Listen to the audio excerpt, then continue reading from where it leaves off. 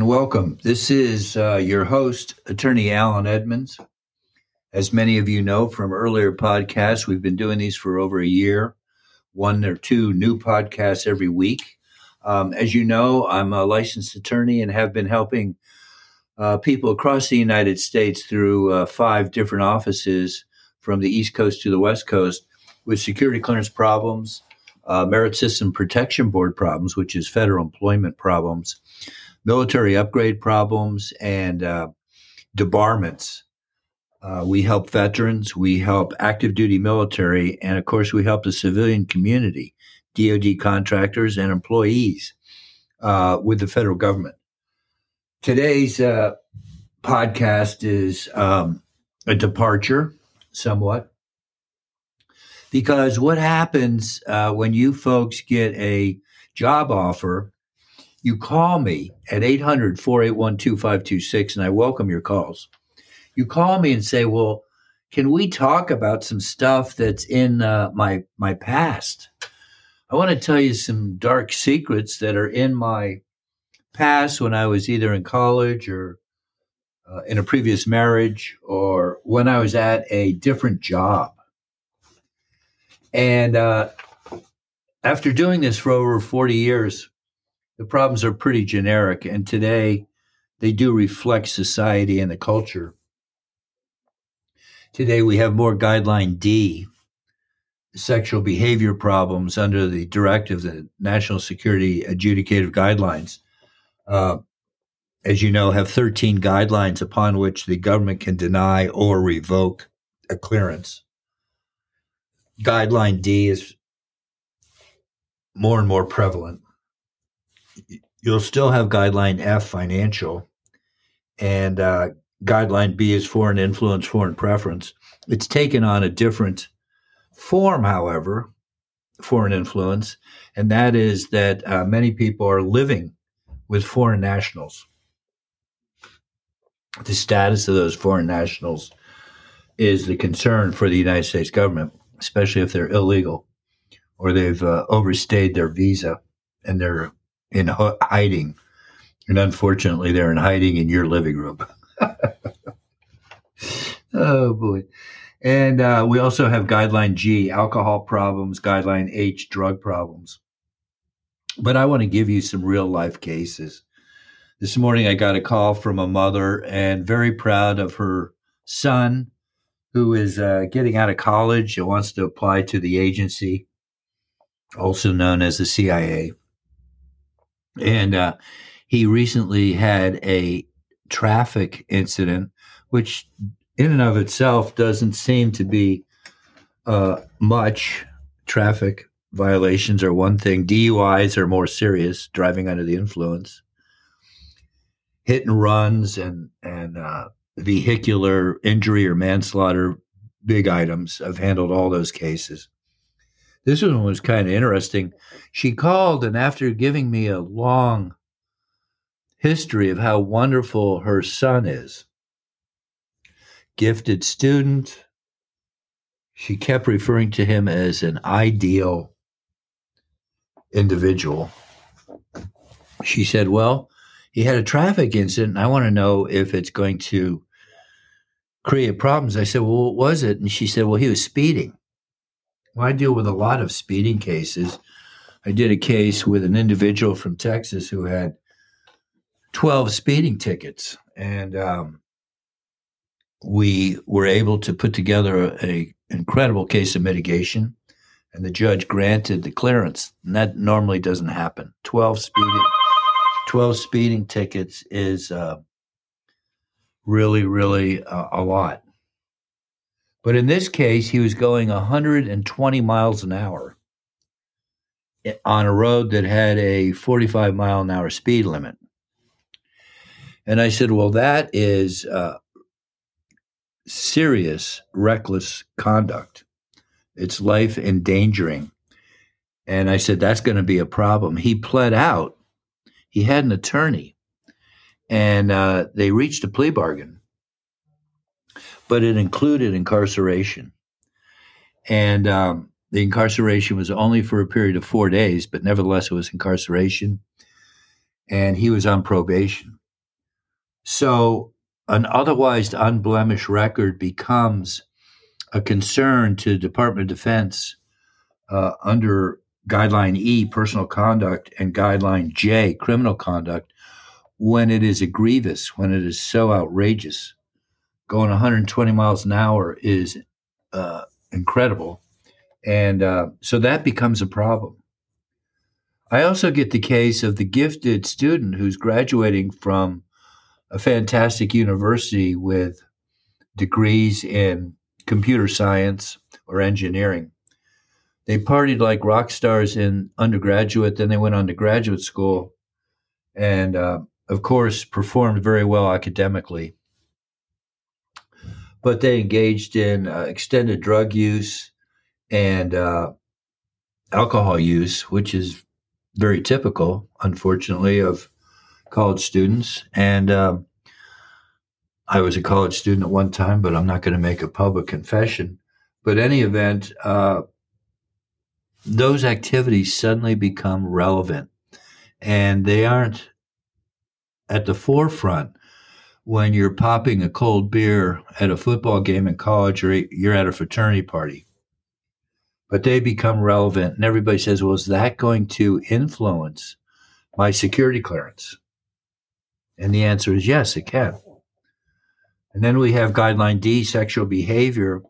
Pornography is at an all-time high as far as the number of people that use pornography, the number of people that engage in pornographic activities, and the different elements of society that are expanding the sexual experience. Need I say more? And it's a huge issue for the Department of Defense. It's funny because marijuana use is now being treated in a much milder fashion by the DoD. I think it'll be legalized at the federal level. It is not as of the time of this podcast, but marijuana used to be very, very serious, especially if you're in the military. Under Article 112 Alpha, you know that drug use was absolutely prohibited.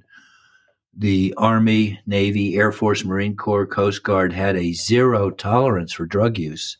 So if you were caught on a urinalysis or an informant turned you in and you were active duty, you were in front of the CO, commanding officer, at Article 15, or you went to court-martial. It's interesting, the Air Force treated drug use probably more serious than the other branches of the service. And I know this because I have done courts-martial for over 30 years before all branches, and a marijuana use in the Navy or Marine Corps might wind you up in front of a judge at a special court-martial. But in the Air Force, you could be taken to a general court-martial. So all of these behaviors, what I'm getting at is all of these behaviors can affect your chances for a security clearance being granted.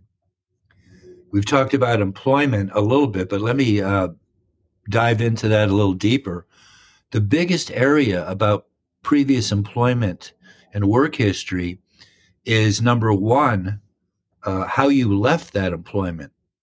Did you resign or were you terminated? And then did you resign in lieu of termination? In other words, it was an agreement between you and the employer that we will show a resignation. However, it's understood that if you didn't resign, we were going to fire you. What they don't tell you, these various employers, is that they put this information in your personnel file. So when the Department of Defense gets your file, they see that it's a resignation in lieu of termination. And you think, wow, this is great. I have a resignation on my record instead of a termination. But the Department of Defense gets the employment files from every job that you ever had, and they have a different perspective on the nature of your departure from your employment. I've talked about college life, and the There is age-appropriate conduct. It's not a great argument, but it's one we make. And college associations, the big argument there is that you're no longer associating now that you've left college and you're in the employment world. You're not associating with the people from college. We've talked about traffic matters, and they can be benign and they can be unimportant, but they can be significant if the conduct is really outrageous.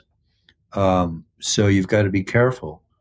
Another area that impacts your chance for success, and a lot of you don't see this coming, and I've done a podcast and YouTube videos on this, are interrogatories, or what the government calls supplemental information requests, SIR. And don't confuse that with SOR, which is the first document that is issued against the individual to revoke or deny his clearance. Both SOR and SIR are extremely important. They should not be answered by the applicant unless there's no other available option. What I'm saying is that often the FSO or the S2 or security officer will say, just write a 1 or 2 page explanation. You'll be good to go. That's absolutely false. You will not get your clearance if you don't properly respond to the SOR. The supplemental information request or interrogatories are questions that the government asks you to explain in writing. You have a chance to totally stop the revocation process with the right response to an SIR. And you have the same option with the correct formal response to an SOR. The Edmonds Law Firm has been helping people for over 45 years. I said at the beginning of this broadcast, you can reach us at 800-481-2526. We are experts in security clearance matters from the beginning all the way through the completion of an SF-86 to the response to SIRs, supplemental information requests or interrogatories, to the formal response to SOR, to attending the hearing. It's very important you understand the hearing. It's with a federal judge, a government attorney, a court reporter, yourself, and hopefully your attorney. And beyond that, even the appeals from the hearing if you get an unfavorable ruling. And this office does a lot of formal appeals to the appeal panel. And not just to DOHA, Doha, but also we appeal NRO, CIA, FBI, Department of Energy. And all of this applies too to Merit Systems Protection Board. If you receive a notice of proposed action or a notice of suspension, we absolutely aggressively represent our clients' interests before all of those agencies.